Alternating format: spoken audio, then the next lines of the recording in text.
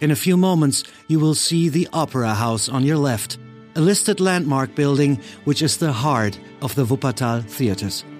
It was opened in 1905 and rebuilt after the war in the style typical of the 50s. It has recently been renovated to recreate its post-war splendor and is also home to Pina Bausch's world-famous dance company. The house of the family of Friedrich Engels is only a few meters away.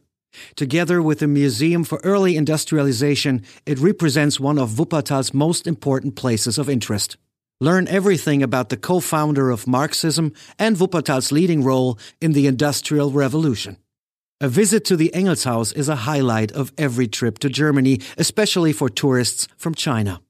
By the way, the monumental Engels statue in the Engelsgarten was a gift to the city by the People's Republic of China. Another monument at the site, created by Austrian sculptor Alfred Hrdlicka in the 1970s, is known to have caused some trouble. He called his work The Strong Left, which was a little too much for some, since the sculpture turned out to be significantly more expensive than originally planned. No wonder it started a dispute between the city council and the artist.